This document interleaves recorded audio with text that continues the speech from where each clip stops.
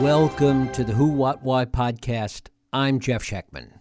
Historically, space exploration was the domain of governments and large corporations. But in 2008, a paradigm shift happened. Elon Musk's SpaceX launched the Falcon 1 rocket, demonstrating that private companies could indeed reach orbit. This event kicked off a new era, one that was ungoverned, vast, and rich with possibilities of an open market. In recent years, a new breed of entrepreneurs has emerged, determined to make space travel more affordable and accessible.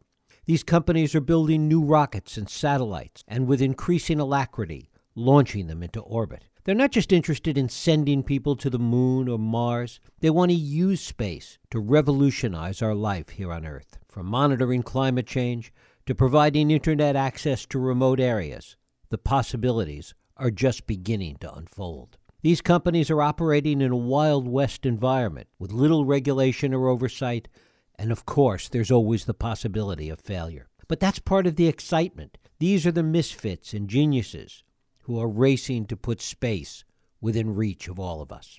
That's the subject of a new book by my guest, Ashley Vance. Ashley Vance tells the story of this new era in space exploration in his new book, When the Heavens Went on Sale. Ashley Vance is the New York Times best-selling author of Elon Musk and a feature writer at Bloomberg Businessweek. He's also the host of Hello World, a travel show that centers on inventors and scientists, and previously worked as a reporter for the New York Times and The Economist. It is my pleasure to welcome Ashley Vance to the Who, What, Why podcast to talk about When the Heavens Went on Sale, the misfits and geniuses racing to put space within reach. Ashley, thanks so much for joining us. Thank you for having me in that kind introduction. Well, it is a delight to have you here. You talk about this period of 2000, around 2008, as being a pivotal moment when Musk launched the Falcon 1 and really put private business, private enterprise into space.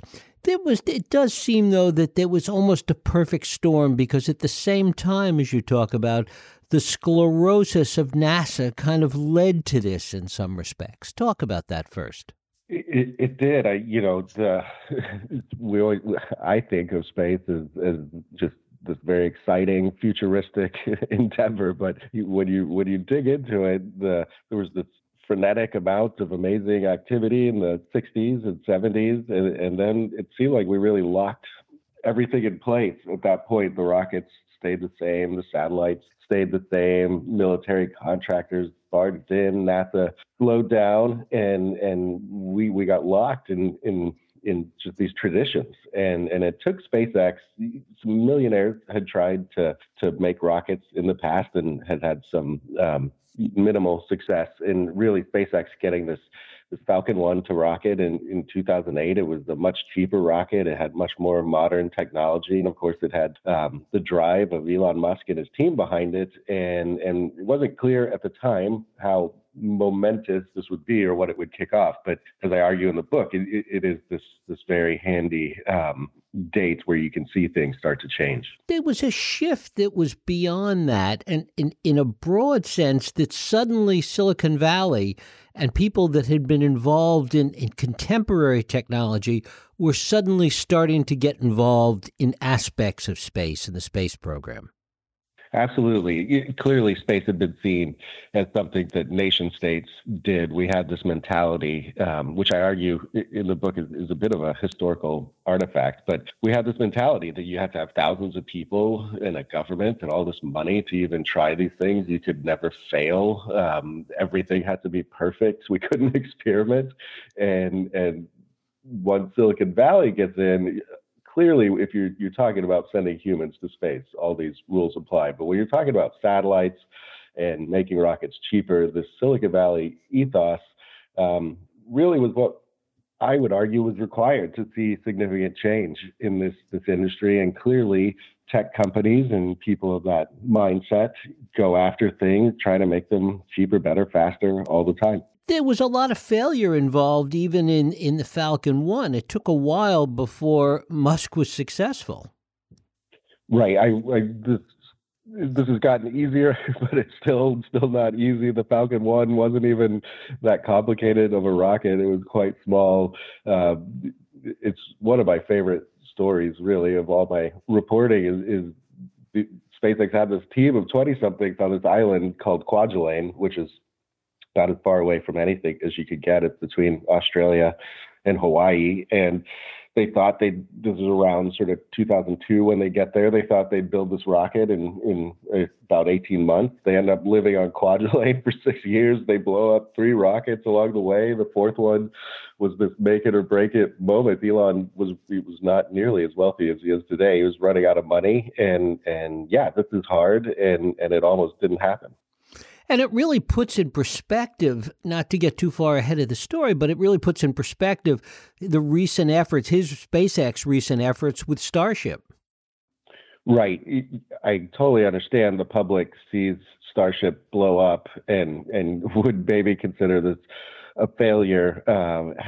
I spent 5 years on this book and lived with some of these rocket companies, and I can assure you, nobody in history, no country, no company has had a first rocket launch succeed. Starship is the most ambitious rocket anyone's ever made. So any data you get from these flights, these early flights, is really what the companies are looking for. They just don't want the rocket to blow up on the pad and kind of destroy everything and get no information from it. And so, no, that was a success to me and certainly got them closer to getting to orbit. As this all started to unfold from 2008 forward, what was the view of the government and NASA?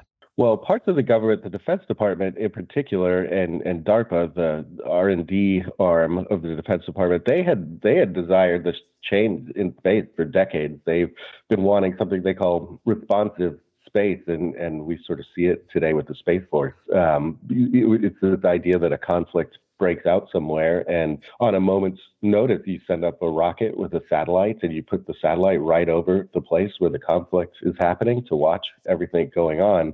They tried to do this. They tried to encourage the military contractors to pursue this type of technology, and it failed, and nobody could really pull it off. NASA was torn between two worlds for a long time. You had people who wanted nothing to do with commercial space and thought SpaceX was a joke, this could just never work. And then you absolutely had elements within NASA that have been fantastic, and they've put funding towards these things and helped make companies like SpaceX and the others I write about a reality. It's just been most of the government side of it has had to be dragged kicking and screaming to this new reality. And that's really personified in this character you write about, this General Pete Worden. Talk about him. He's one of my favorite characters in the book and in life in general. Pete he's an astrophysicist. He's got a PhD, by education. He ended up in the Air Force, became a general. He worked on the Star Wars program that people might remember, the Missile Defense Shield during the Reagan era. He did a lot of black ops things that he can't talk about. But he was, throughout all these roles, he was this iconoclastic figure who was pushing all these elements of the government and military to think differently, to try to make things cheaper and faster. And he ends up getting NASA Ames, which is Silicon Valley's NASA center. He becomes the director, and this is later in his career, but this is his first chance to really have control and push these ideas forward. So he brings in all these 20-somethings from outside of NASA who he had found at conferences and gives them money to go try all these new ideas he thought about, new satellites, cheap satellites, small ones, small rockets, everything. And much of the story that I write about in the book unfold from the work that Pete did. And his getting sent out to NASA, to Ames, was not a reward. It was almost a punishment. Right. Yes. During, he had been running this program, this kind of office of misinformation after 9/11 to try and improve the impression of the United States in the Middle East. And the New York Times uncovered what was going on. I mean, it's loosely like a propaganda operation. And the New York Times discovered it. And once the Times had written about it, the program really couldn't exist anymore because it wasn't clandestine, and Pete was in charge of that. And so Rumsfeld and President Bush fired him. He was still seen as a valuable asset, but they kind of stashed him away at NASA Ames where they thought he couldn't do too much harm. And in fact, he did a lot. You know, I would argue he did good, but it was seen as harm in the NASA context. He was still this rebel. I mean, he was fired almost, I don't know, 18, 19 times. He would do things like they had a program that I write about where they wanted to make a low-cost lunar lander. They looked at all the NASA budgets. It was always $500 million for anything. And he's like, I think we could do something for $20 million, send a cheap lunar lander and just show what's possible. And he had to hide this work literally in sort of closets at the campus, because when certain senators or NASA officials found out about the work, they would shut it down and he would have to hide it again. It probably sounds baffling to people, but it was really just that nobody at NASA or these contractors wanted to find out if you actually could do something cheaper, because it would ruin the lifestyle they'd become accustomed to. One of the things that overlays all of this is the clash of cultures, that the culture of Silicon Valley, those that wanted to get involved in this arena, was very different than as you've talked about, the military-industrial complex, what they were doing, and what NASA was doing. Yeah, a lot of the 20-somethings that Pete brought into Ames, so this group in particular, were what I described as space hippies. They were idealists. They were youngsters who were really into space, had studied at a university. They hated the idea of the militarization of space, which ironically is what Pete Worden really stood for, but they still were able to work together. But these were people who wanted to not like colonize space in some new territory, but to use space for some kind of good back here on Earth, and really did have that ethos running through them.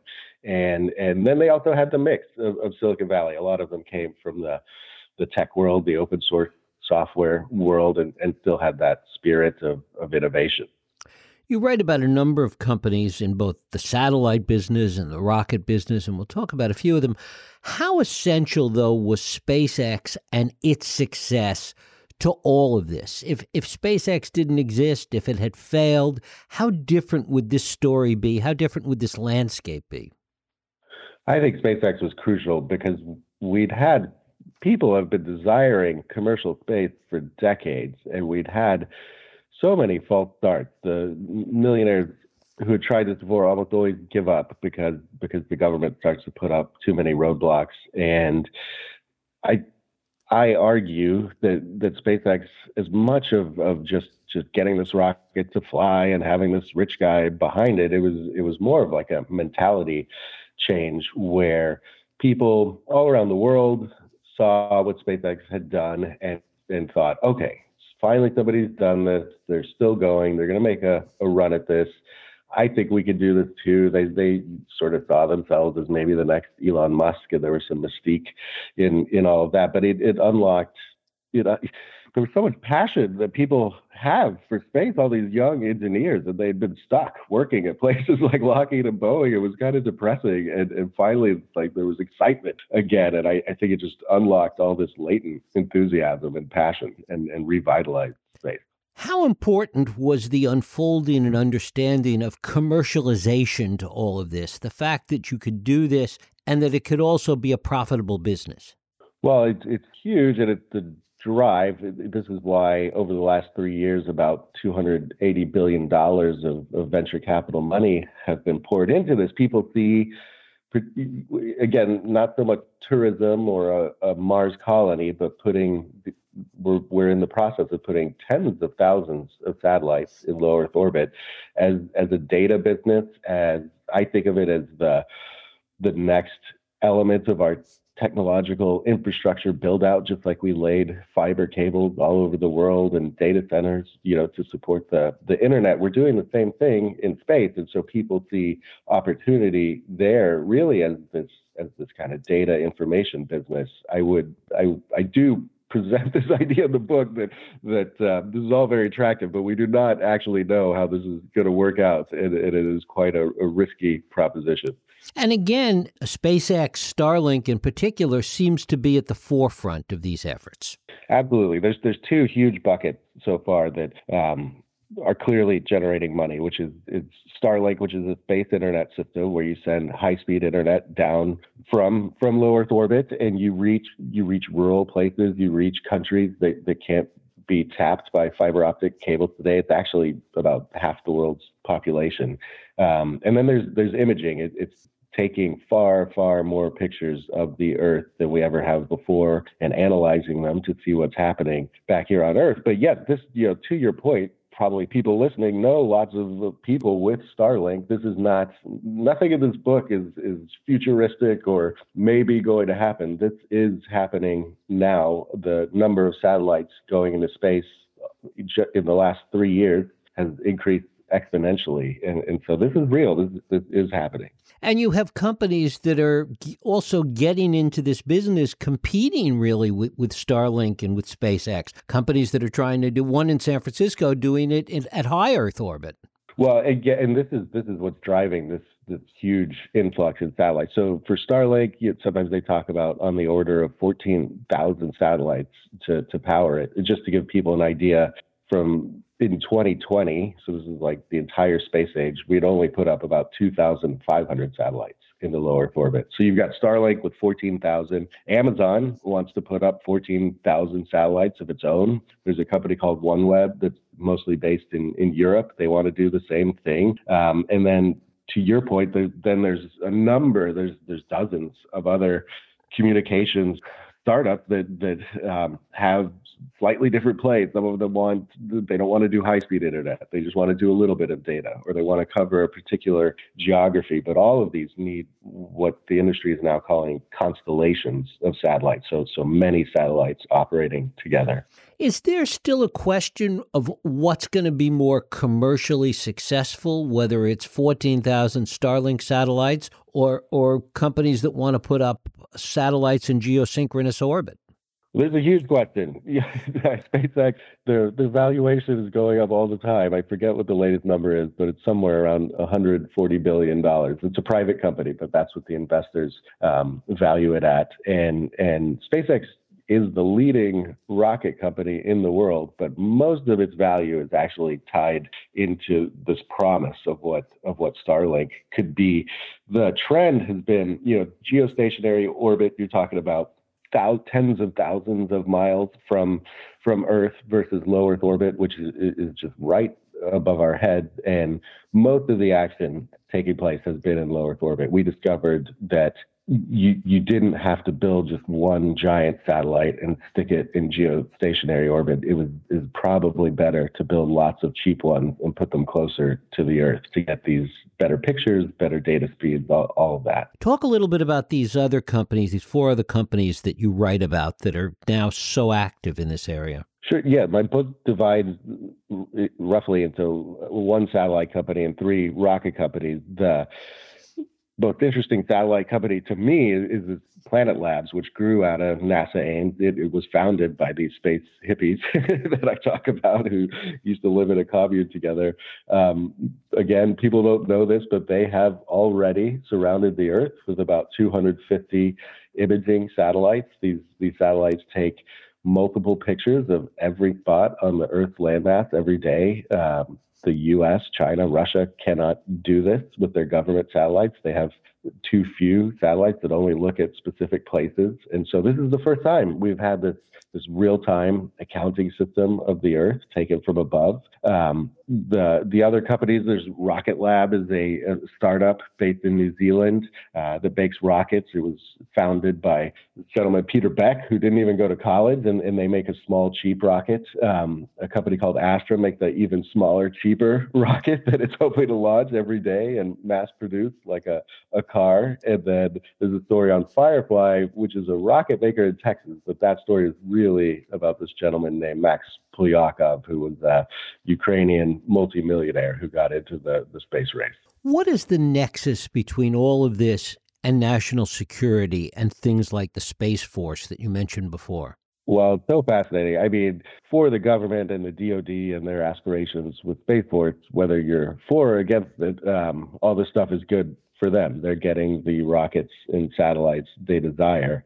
In the bigger picture, I think we're in for a massive shakeup. You had a handful of governments that had control of space for the last 60, 70 years. They are losing this control. Some of them, as a country, like the United States, is the hotbed of commercial space. So it's probably good for the United States. It's probably terrible for Russia, which their space program has been crumbling for a number of years. This has been exacerbated by the war in Ukraine, and Russia has no commercial space to speak of. And so what happens when a superpower loses its thing that they're very proud of and that's strategic? And then you have the Chinese government, which is largely backing their very ambitious space program. And then you have countries all over the world that are now spacefaring nations for the first time, largely through this commercial work. And so I think we're in for a bit of turmoil and chaos and excitement as this new reality shakes out, where everybody who really wants to do something in space will have a chance. How concerned are VCs and the money that's pouring into this? How concerned are they about government regulation, government interference, things that could put a crimp in some of this?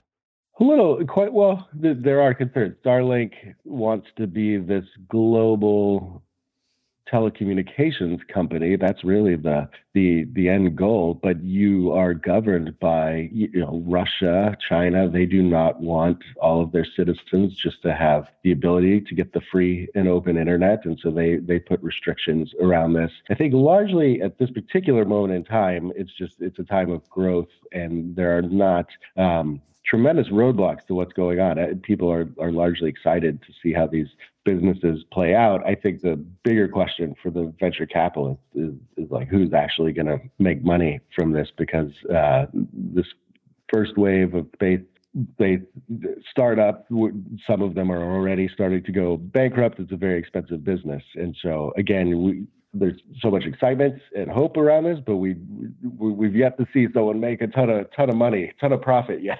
Is any of this related to all the talk, and it was all the rage a couple of years ago about space tourism? Well, space tourism, I think people fixate on that way too much. That's what I argue. The Blue Origin and Virgin Galactic are the two leading space tourism companies. They had some successful flights, and then things went wrong, and they've both been shut down for quite a while. It's very expensive. You only go to space for a few minutes. And so I know people get excited about this and for obvious reasons. To me, it's just not it's not a terribly realistic business in the short term. Talk a little bit about the time frame in all of this. One of the things you point out is that from the very first satellites to the Sputnik, et cetera, to the end of the Apollo program was only about 15 years. And right now we're about 15 years out from the first flight of Falcon 1. Talk about that in terms of comparison of speed that this is moving. Well, it really the last 5 years where things went from interesting to just moving incredibly fast. For example, throughout the entire history of the space era, you were lucky if you were the U.S., Europe, whatever. You were lucky to fly one rocket a month with a couple of satellites. That was good. That was like the status. That was a high achiever. SpaceX currently is flying almost every other day a rocket to space with dozens of satellites on it. And Rocket Lab, the other company we mentioned that's based in New Zealand, a country that had no space program at all, they are also flying about once a week now and are right on SpaceX's heels. We're moving to an era where rockets almost certainly will be going off every day instead of about 100 times a year worldwide. To what extent, and because you have written about both, I have to ask, to what extent has Elon Musk, as a lightning rod, as a controversial figure, as such a large public figure, played a role or playing a role in the way SpaceX and the way this whole larger story evolves? It's funny because he's obviously quite eccentric and volcanic as a person, and SpaceX probably should be the riskiest of all his ventures, it's turned out to be the most stable. It's running laps around the entire world in this industry. I'm kind of shocked to see how far they've come in the last 20 years. And so I think no matter sort of what mental state Elon is in, I think SpaceX is going to do okay, and it's setting the pace for everyone. There are huge questions, though. Like if you look at Ukraine, Starlink, the Russians came in, they tried to destroy Ukraine's communications infrastructure very quickly in the war, and Starlink backstopped the entire thing for the Ukrainian military and government. They've been running on Starlink all these many months. Elon, on occasion, has complained that SpaceX is donating a lot of these Starlink systems, is paying for this, and it's too expensive. And he threatened at one point to shut Starlink off in Ukraine, and the government there and the military freaked out. But this was the first time I think people had a wake-up call that my goodness, this company has the power of a nation state. Whether if they shut Starlink off, there was nothing the U.S. or anyone else could do to replace it. They don't even have that capability. And so we're now at the whims of this very unpredictable human on very important things. How much of Elon, though, and you've written so much about him, how much is watch what I do, not what I say? Well, his actions tend to speak much, much louder than his words for me. I don't like many of the things he says on Twitter or in interviews. I'm not really sure why he's chosen to be so acerbic and combative, even with people who seem to adore him. If you are able to take a step back, Tesla, SpaceX, even Neuralink, this brain chip company he's working on, are in relatively fantastic shape and have changed the world. They could all disappear tomorrow and commercial space would still be real and electric cars would still be real. So this human did have a huge impact on the world, and I don't see that stopping. He's quite different in person than he is online, and I think that's what enables this stuff to keep going. And finally, as it relates to all the whole panoply of what we've been talking about, because SpaceX and Elon have been so critical in moving this forward and launching this, pun intended, to what extent is Mars still part of the dream of all of this? It's the absolute dream for Elon and SpaceX and a couple of others. The part that I'm focused on with the satellites is independence of all that. But no, I mean, that's Elon's life goal, is to have a human colony on Mars. Starship is pretty much entirely devoted to that quest. There's now private companies that are building the first Mars rovers. We would never seen a private company think about putting something on Mars before. This will happen, I'm quite sure. And so this is happening. I think it's going to inevitably take longer than people assume or sort of hope for. But again, this whole commercial era is part of this and is going to drive this forward at speeds that we're not accustomed to historically. Ashley Vance, his book is When the Heavens Went on Sale: The Misfits and Geniuses Racing to Put Space Within Reach. Ashley, it is always a pleasure. I thank you so much for spending time with us. Thanks so much for the thoughtful questions. Thank you. And thank you for listening and joining us here on the Who, What, Why podcast. I hope you join us next week for another Radio Who, What, Why podcast. I'm Jeff Sheckman.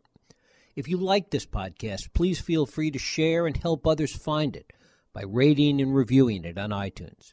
You can also support this podcast and all the work we do by going to whowhatwhy.org/donate.